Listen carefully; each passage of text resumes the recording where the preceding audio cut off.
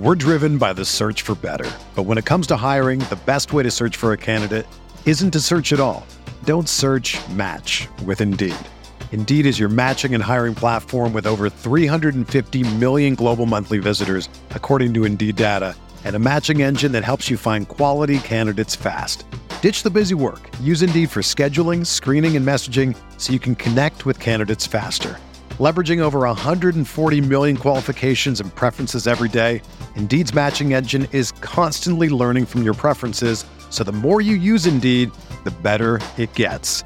Join more than 3.5 million businesses worldwide that use Indeed to hire great talent fast. And listeners of this show will get a $75 sponsored job credit to get your jobs more visibility at Indeed.com/Blue Wire. Just go to Indeed.com/Blue Wire right now and support our show by saying that you heard about Indeed on this podcast. That's Indeed.com/Blue Wire. Terms and conditions apply. Need to hire? You need Indeed. All systems are go. Ladies and gentlemen, Chris Van Vliet! Well, how are you, my friends? Welcome back to another audio adventure on Insight. I'm CVV, Chris Van Vliet. Thank you so much for being with us on this episode and on every single episode. And I've been looking forward to this interview for a long time. No pun intended, long time.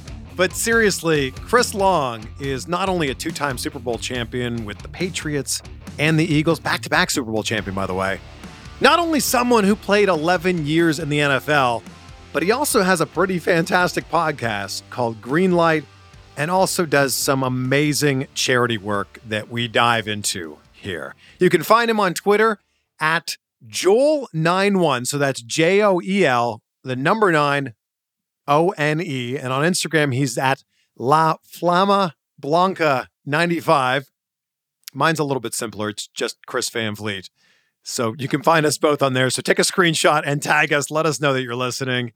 Moses Rocco is our fan of the week. He simply says, if you can't benefit from Chris and his guests, you need to reevaluate your life. Wow. I love it. Thank you, Moses. I appreciate the kind words. Appreciate you taking the time to leave a review.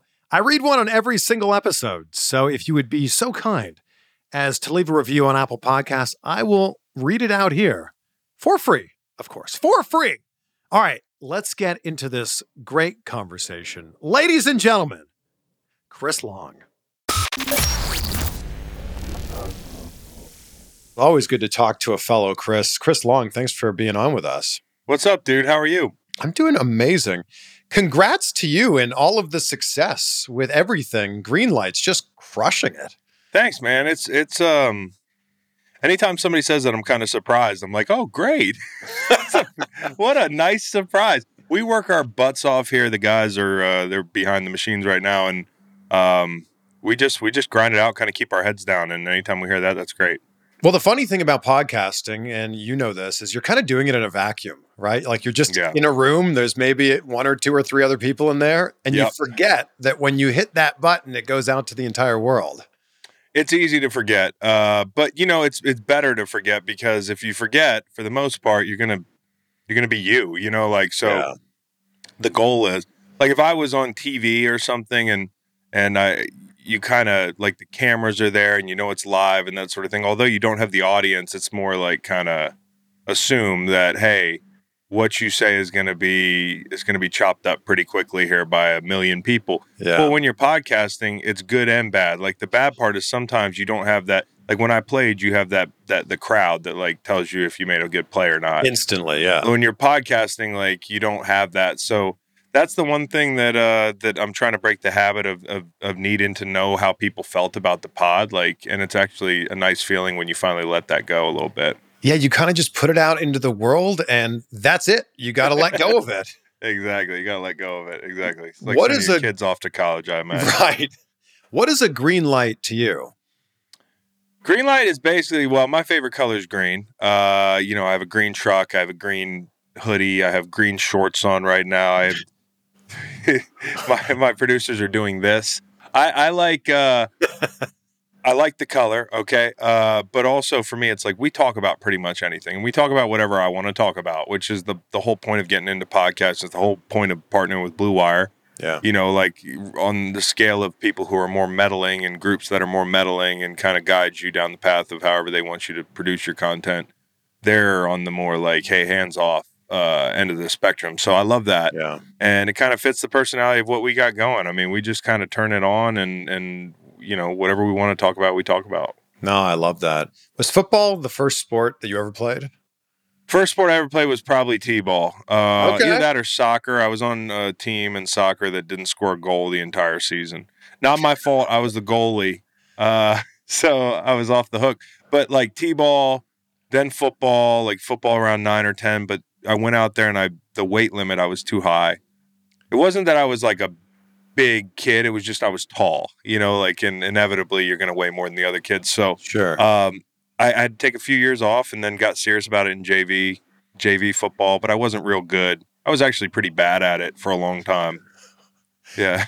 And look, and every kid growing up playing football wants to be past the ball. So when did you go, oh, you know what? I'm actually pretty good at defense.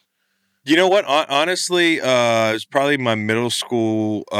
It wasn't so much what you said. It was more my middle school football year. It was like maybe 7th grade. I got the ball out of the backfield and I tripped. And my coach didn't give me the ball ever again, which spoke volumes. Actually, he gave it to me one more time and I gained 12 yards and I got called back by a holding penalty in JV football. So the fact that I was 6'3" in high school, 255, and could really run or whatever it was, and I wasn't getting the ball, said everything I need to know about my prospects as an offensive player in the future. And like, honestly, my dad thought I would be a better guard than a defensive end because he didn't know if I was athletic enough to play defensive end in the NFL. Like, talk about having a dad that's pretty straight up with you. He's like, you might want to work on your guard sets. I mean, this was in high school. He was like, we should really start working on your guard sets. I think you'd be a great guard, that sort of thing. Defense kind of just happened, and I loved it. I love third down. I love that thrill of like hearing the crowd in big situations and having that on your side at home. And whether it was high school in front of 150 people or 200 people with cowbells, or college in front of 60 or in front of 85 at a Super Bowl, it's all the same to me. Yeah, I'm sure we'll dig into this a little bit more, but how do you replace that in everyday life now that you're retired? You don't. Like, to me, it's an unrealistic expectation, my personal take on it. And Al Groh told me this. He was my college coach and somebody I trust a great deal. He's like, don't go into the next phase looking to replace football because you'll never replace football. Like, if I go looking to get that same feeling I got on third down, sacking a quarterback at the link, I'm going to be disappointed. You set yourself up for disappointment. I think you replace it with something that, like, if you really do some inventory, why I played football wasn't because I'm like some football fanatic. I played football because it was an opportunity to compete at something, to grind at something. I like to work. And I like to feel the satisfaction of we just accomplished something. That was really the feeling that you loved when you walk back in a locker room, you got on the bus with your teammates, the camaraderie. That's hard to replace too. But that feeling of, hey, we just did something. We just busted our asses collectively for 8 straight days. We were sore. We were tired. You know, people were talking about us on the internet. People were writing articles about us. Maybe we didn't have a chance to win this game, but we went out and we won it. And I was a part of helping us win. And that's something that, like, you can try to replace. You can replace the work aspect of it. You can replace the camaraderie aspect of it at work, different social groups that you're involved in, that sort of thing. The satisfaction of making a difference in your foundation. You piecemeal it together, but you never really replace that one thing. And as long as you don't have that expectation, I think you can be okay. What I think is so interesting about the career of an NFL player is you try as hard as you can as a kid to make the high school team. Yeah. Then you play as well as you can in high school to try to get a scholarship in college. And then you play as well as you can in college to try to get drafted or play in the NFL. Then what? Then there's no like, hey, this is the next, you go to the next room. Like, the next room is retirement. It's relative obscurity. It's, you know, it's like, some guys, if they want to disappear, they can really disappear. Sure. I mean, it is. And I think one of the hardest things about football, and you just outlined it, is there's no, hey, I'm going to work at this job for the next 40 years. Like, Right. if you're one of the best people in your profession or anything else, for the most part in society, you're going to work a very long time at that one thing, which is comforting. Mhm. It's nice when your head hits the pillow and you're like, I got the next 30 years figured out. I got to work at it. Yeah. But it's probably a good thing that, like, I don't know if I'd be able to handle that grind the rest of my life if in some like alternate universe you didn't get old and you just kept playing football. I think after a while it burns you out. And I think, if you approach retirement and you approach the next thing the right way with realistic expectations and you're healthy about it, you can beat retirement. I mean, that's really the next game, right? Like, and so many guys struggle with it. I've struggled with it at times. We have our ups and downs, but it's just, that's the next game, is like life. And, I think that's why certain guys struggle, is because it's so different than football. I mean, there are things you can take from football to apply to life, but it's a totally different game. Is there anything now, like when you get out of bed in the morning, where you're like, oh man, I remember this knee injury from this game or this elbow injury or whatever it happens to be? Yeah. Yeah, mostly like when I drop stuff. I have a fused kind of like thumb. So like my thumb doesn't move like everybody else. I drop keys all the time. I fumble with stuff. I can't reach in my pocket. There's little stuff like that. Some mornings you wake up and you have back spasms or something because you tried to lift weights like my buddies are doing CrossFit. Like, there's no chance I could ever do CrossFit. Like, there's barely a chance I can put a bar on my back and squat without having to, be limping around the rest of the week. Those are realities. That's the trade-off. My dad played 13 years in the league. I know what that looks like. But at the same time, I got out on time. Like, I left when I wanted to leave, and I left relatively healthy. And part of the reason was because I wanted to run around with my kids and do a bunch of other stuff that, I hadn't been able to do the rest of my time playing football. Yeah. How did you know that you were done? How did you know it was going to be your last season? I wasn't sure. I mean, even down to retiring, I wasn't sure. But, a decision like that is never going to be like, okay, now it's time. You're like, nobody's going to. I think the craziest thing is if you have the luxury of not getting run out of the league, and eventually that happens to all of us. But like, I'm sitting there in my 11th year and I'm kind of burnt out, not by football, but more by like the politics of upstairs and downstairs, like the, GMs, coaches, the whole thing, being an older player, them trying to run you out of the league because you're older and you cost more with the new CBA. Like, you just get burnt out. And I think the bottom line is when you get to that crossroads, it's like, you don't know when that's going to be, and nobody's like, hey, here are the pros and cons, and let me help you make that decision. You have to like completely make it yourself. Like, every other decision you've made as a football player has been based on, like, I've been like, kind of like you said, what the blueprint is from college to the pros, to the next contract. Like, there's everybody is so different, and everybody's career is so different. How they feel about their career is so different, and everybody's football situation is so different by year 11, 12, 13. That I just woke up one day and I said, the stuff that I loved doing for a long time, Monday through Saturday, I don't love anymore. And I wasn't having fun in the building, like working as hard as I could to get ready for Sunday. And it came to a point where I was with the Eagles, and if I came back, my role I didn't think was the right role. That's fine. We, me and Howie Roseman, those guys disagreed. Jim Schwartz, that sort of thing. I don't hold any ill will, but what I wasn't going to do was like go play some weird place and move my family halfway around across the country. I loved Philly.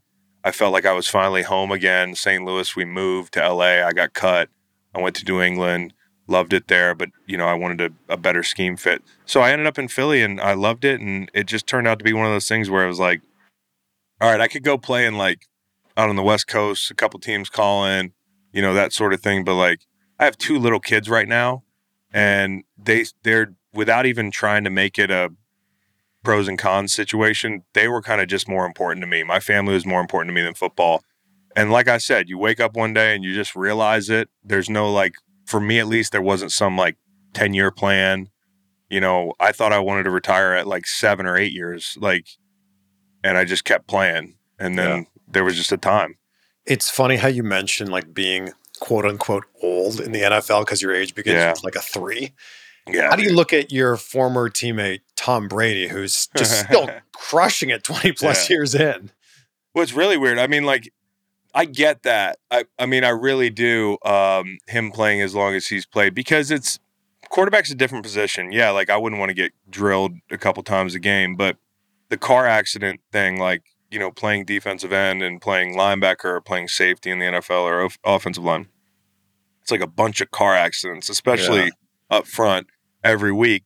So when I look at somebody like Tom, I'm like, he's the greatest of all time. He's been, you know, maniacal about like his body. He's been extremely detail oriented. He did a great job of placing himself in a situation that would be conducive to him playing longer, weather wise, weaponry wise, like offense wise. Like, he's very intentional about everything he does, and he's a guy who has a 15-year plan because he knows like he's going to have the autonomy to carry that plan out.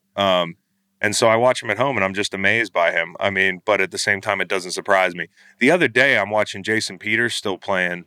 Jason Peters is like, or like Andrew Whitworth, you know, like Andrew Whitworth is 40 and he's an offensive lineman. Like, that stuff to me makes no sense. Like no sense at all. What would you say is the biggest thing you learned from Brady, whether it was something he intentionally told you or something you just picked up on from watching him? Oh, man, I would say learn from him. I would say I learned about him. I learned that he's actually not this like scary guy yelling at people on the sidelines. He's actually like a really great teammate and really welcoming and a warm dude. Like he's a great, fun guy to have around the locker room. And I think like the way that New England is part of the deal is like they kind of close things off. And you've seen the way his brand has changed since he went to Tampa Bay. Yeah. Like, again, it's like a kid that goes to college and never got to like, you know, do anything fun in high school. Like, all of a sudden it's all going to come out in a couple years. And that's kind of what we're seeing with Brady right now. And I think it's really cool that people get to see what he's like, and guys that play with him already knew what he was like. We're driven by the search for better. But when it comes to hiring, the best way to search for a candidate isn't to search at all. Don't search, match with Indeed. Indeed is your matching and hiring platform with over 350 million global monthly visitors, according to Indeed data, and a matching engine that helps you find quality candidates fast. Ditch the busy work. Use Indeed for scheduling, screening, and messaging so you can connect with candidates faster. Leveraging over 140 million qualifications and preferences every day, Indeed's matching engine is constantly learning from your preferences, so the more you use Indeed, the better it gets. Join more than 3.5 million businesses worldwide that use Indeed to hire great talent fast. And listeners of this show will get a $75 sponsored job credit to get your jobs more visibility at Indeed.com/Blue Wire. Just go to Indeed.com/Blue Wire right now and support our show by saying that you heard about Indeed on this podcast. That's Indeed.com/Blue Wire. Terms and conditions apply. Need to hire? You need Indeed. Everyone is talking about magnesium. It's all you hear about. But why? What do we know about magnesium? Well, magnesium is the #1 mineral that 75% of Americans are deficient in. If you are a woman over 35, magnesium will help you rediscover balance, energy, and vitality. Magnesium supports more than 300 enzymatic reactions in your body, including those involved in hormonal balance. From functional medicine doctors to mental well-being and female hormone experts, we all know that magnesium is the one mineral to improve all aspects of well-being and health. But which one? Magnesium Breakthrough from Bioptimizers, the trusted choice recommended by leading experts with 7 best-absorbed forms of magnesium to ensure your body receives the support it needs for overall well-being. Go to bioptimizers.com/balance today and use code BALANCE10 for 10% off. Support your journey to wellness at bioptimizers.com/balance. Magnesium Breakthrough from Bioptimizers, your foundation to optimal health and vitality. Which Super Bowl would you say meant more to you, the New England one or the Philadelphia one? I mean, New England was like a huge relief. It was like, hey, if there's no New England, if we lose that Super Bowl, I retire. Like, I'm done. I was so sick of it. Oh, hell yeah. Yeah, I mean, I was hurt for 2 years in St. Louis. We lost my entire career there. You know, I was kind of at my wit's end with it. And then for us to go down 28-3 and win that game, that to me was like if that doesn't happen, I literally don't keep playing. But at the same time, if I'm being honest, the one that felt the craziest to me and felt the most like fulfilling was the Eagles one, because of the Philly contingency. People have been waiting a long time. Like, we're the only group, like we're the only group. It's really hard to win Super Bowls in the NFL. They could win 5 more. We're the first. Until then, we're the only. and nobody gave us a chance. Like, if we're being honest, I think some people overplay the underdog thing, but not us. I mean, that was real. I mean, beginning of the season, we were picked to be a bottom 3rd team. No, I love that there's a Philly special statue too. Man, it got out of hand. I mean, like it just got out of hand. We won a Super Bowl wearing dog masks in an underdog type city with a backup quarterback, and we beat Tom Brady. Philly, Boston, like, it was just, for that city, it was incredible. And for players like myself, for LeGarrette Blount, and we came together from New England. Yeah. So it was extra special, but like a Patrick Robinson or a Torrey Smith, there was like this kind of meeting of veterans who, for some reason, we all kind of saw something there. And I don't think any of us knew it was that, but we were there. I'm curious, when was the last time you put on your Super Bowl rings? Man, that's a great question. Probably at the Super Bowl like 1.5 years, 2 years ago, or whatever the last Super Bowl I went to. No, it's not like you can walk around with them on your hands. 2 years ago. Yeah, no, because I try to, like, the way I approach my kids and like, hey, they'll find out I played football one way or another, but I don't need to like let everybody know I used to be a football player. And the Super Bowl's ring is the ultimate like try hard move if you do it anywhere but the right function. You know what I mean? Yeah. So for me, it's like, hey, when I go to the Man of the Year stuff or when I'm at the Super Bowl or whatever. But even then, I feel weird about it because I'm like shaking somebody's, like, if I shake like Dan Marino's hand and he feels my Super Bowl ring, I'm like, sorry, Dan, like, you were 100 times the player, but so there's kind of an unfairness to it. And I also think sometimes, like, and I don't apologize for being a part of these teams, but, people give you too much credit for being a Super Bowl champion sometimes. I mean, like, it is the most special thing in sports, but it's a team game, it's a team game, and we were all a part of something awesome. And so, like, I ended up on 2 teams that won the Super Bowl in 2 years. And there's some luck involved in that. Yeah. And so, like, if, towards the end of my career, everybody's like, back-to-back Super Bowl champion, all this stuff. Like, I was a part of something awesome. So I kind of keep the rings in the safe unless it's like the right function. Yeah. You bring up your sons, and I'm so curious, how do you raise kids when you can give them everything? Yeah, it's tough. It's tough. I kind of went through that, as a kid, because you don't go through it. But my dad realize it later, probably. Yeah. My dad didn't have anything growing up, and then, had considerably more as a byproduct of being an NFL player, but albeit an NFL player in the 80s. So like, we make more money now than they ever dreamed of making. Like, my dad made all his money after football, relative to the way we look at things now. But I think it helps that I've been through it. Like, as far as how do you grow up relatively grounded in a situation where you could conceivably be an asshole. I don't think it makes it right, but it's easy to fall into that trap because look around, like, dudes with everything generally are a little bit entitled and that sort of thing. I think like I just said, insulate my kids, Waylon and Luke, from feeling like their dad's special.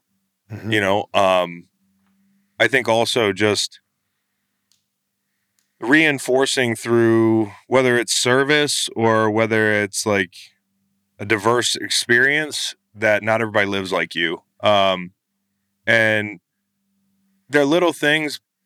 It becomes really hard to stay on top of it because one thing you think is like when you become a parent that you're just going to be wholeheartedly 100% of the time focused on your kids all the time and like how you raise them. Like you're still figuring life out for yourself and you're a parent, you know what I mean? Yeah. So that's one of the biggest surprises that you can't just devote all day to building out a schedule that's conducive to them growing up grounded and all these experiences and that sort of thing.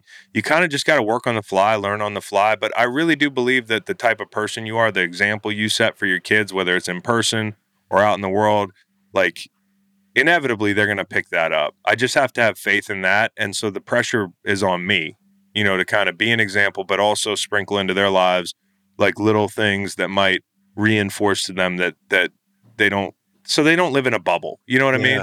Yeah. I love that. Look, in 2017, I think a lot of people just saw the headlines that you were donating your entire salary to different charities, but what went on behind that? What was the thought process behind that? And how much time did you put into that as well? Well, we put a lot of time into building out a program that would be provocative for people to meet us halfway on. I mean, that was half the thing. Like, I was a little bit uncomfortable with, hey, look at this guy. He's so selfless. I'd made a lot of money playing football throughout my career. I was born to pass rush, and they pay us. You know what I mean? So I wasn't having a hard time. It was my 10th year in the league. But there were a lot of things going on in the world and in my hometown, and I was involved in some conversations. And for me, sweat equity is really important. Like for me to talk about something, hey, I care about this, I care about that. If I'm not backing it up with action or with a gesture, and this was kind of both, then would anybody listen to me? So I just had this kind of idea. All those things were factoring in that we could raise money for educational equity in the city, and we try to get a match. Me donating around $1 million, I am far from the first person to ever do that. And I would have never done it publicly had there not been an opportunity for people to match that donation. And they did. And so that's what it was all about. It was all about the fans. I was throwing them an oop and they caught it. And I'm just appreciative of that year. It was just a really special year all the way around for myself and my family, because we were able to affect some change, whether it was in Charlottesville or Boston or Philly or St. Louis. And honestly, that year has kind of put us on the map so we can do more good. You know what I mean? And also has kind of introed us into this educational equity world and instructed kind of our actions after football as a foundation. So pragmatically, it was really awesome, and strategically it worked out. But I did it because I cared and because I didn't want to talk about something and not be about it. And it just worked out all around.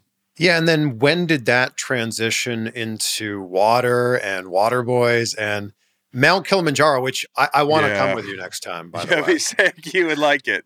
I'm like, dude, I was just talking about what players and stuff we got coming this year, veterans. We got the Conquering Kili initiative, which is awesome. It's a way to involve the military in our water work. And those two things have been, the military has always been, veterans have always been people we've tried to support through our work since the inception of the foundation, way back when in St. Louis.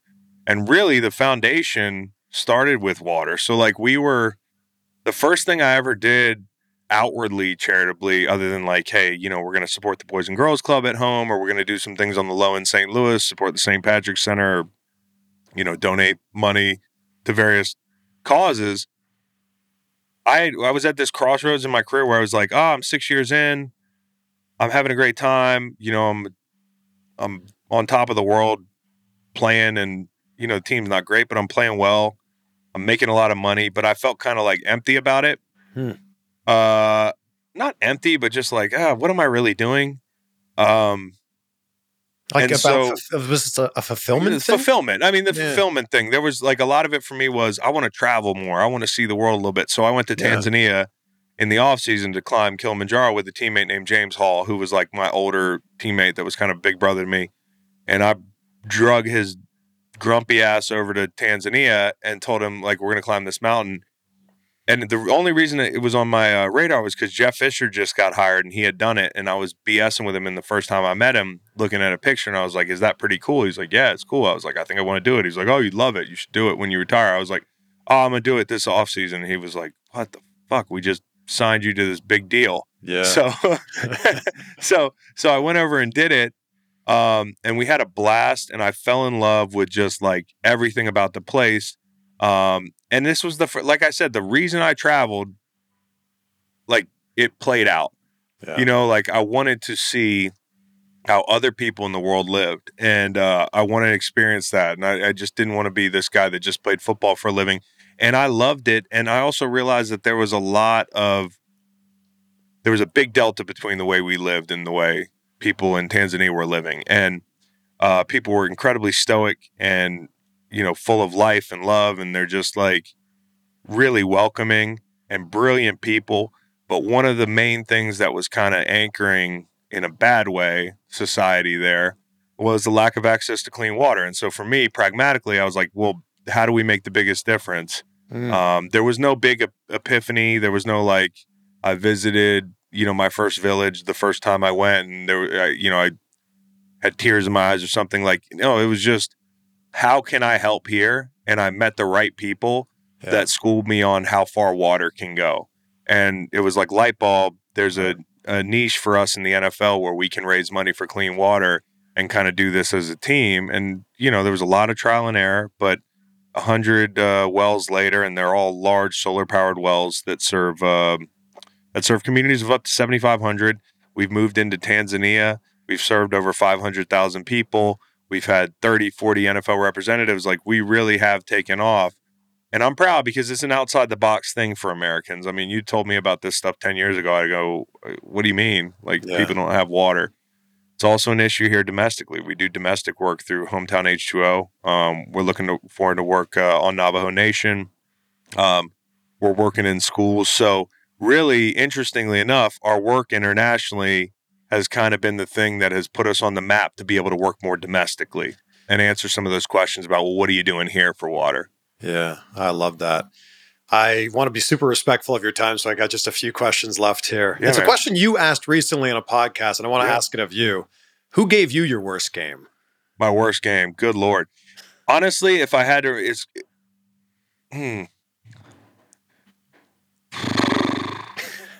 Brian Balaga was a guy that I really had trouble with. I mean, he was a guy I never beat for a sack that I remember. And I had one of my worst games against him. The Packers came to play us in St. Louis. It was in the prime of my career. It was 2012. I think it was coming off a 13 sack year in the middle of a double digit year again. And came into town and, Rodgers hard counting. And so you're late off the ball. You're afraid to give up the free play to Jordy Nelson, even though we did a couple of times. And then Balaga just had me. I had a bad plan for him, a really bad plan. And I didn't adjust well during the game, and I ended the game with I've been shut out plenty of times because I've been on teams where the ball's coming out, the coverage may not be great, we don't have a bunch of leads, but there aren't a lot of games where I come away from and I'm I did not beat that guy very much, and so Brian Balaga would be one that might surprise people. Yeah, I don't know if that's a name that would immediately come to most people's Exactly. mind. It's all matchups, man. It's all it's so funny because some of the best players of all time, like Walter Jones is the best tackle of all time. He had trouble with that guy, James Hall, who I just talked about. James Hall is a guy that not everybody would have thought about, but he used to beat Walter Jones, and 99 other guys couldn't. And, was the guy that you might not have heard of that. And Brian Balaga was a great player in the league, and still is playing. I think he's with the Chargers, and he's been hurt. So they had that right tackle step in, and he's done a good job. But Balaga really gave me fits. I end every interview with the same questions, so here we go. Okay. What are 3 things in your life that you're grateful for right now? Oh, man. Number one, my family. Always number one, my family. I have 2 kids that I wake up every day, and I just can't wait to see them. That feeling is amazing. And, you sit there and you're slow down. Everything needs to slow down, but at least you're thinking about it. You try to live in the moment as much. My kids have taught me to live in the moment as much as I can. And I think that's been a great gift, and I'm very appreciative of them. Number 2, man, oh man. Number 2, my health, I guess. Sure. And directly related to that, number 3, good weed. Green light. because I'm not going to sleep without it. I'm not going to enjoy that movie I'm watching later without it. I mean, I hate to say that, but No, I love mean, it. I really am thankful. Maybe number 2 is too cliche, but family, health, and some good bud. Man, Chris, thank you so much. Congrats to you on an amazing career in the league and an amazing career after that as well. And everyone should go check out Greenlight wherever they're listening to this right now. Chris, thank you, brother. I really appreciate it. It was fun talking to you. Well, there we go. You can find Chris's podcast on the Blue Wire Podcast Network. It's called Greenlight, so search for it wherever you're listening to this right now. Big thank you to Chris for joining us on today's Chris and Chris show. And I truly appreciate you, not only for listening to this episode, but for listening and hanging out with us all the way until the end. Share this episode with a friend who you know will love this. Take a screenshot, tag us on social media so we know that you're listening with us. And I'll leave you with an incredible quote from the late, great Alexander Graham Bell, who says, "When one door closes, another opens. But we often look so long and so regretfully upon the closed door that we do not see the one which is opened for us." That is powerful. Be great. Be grateful, my friends. We'll see you on the next one for some more insight.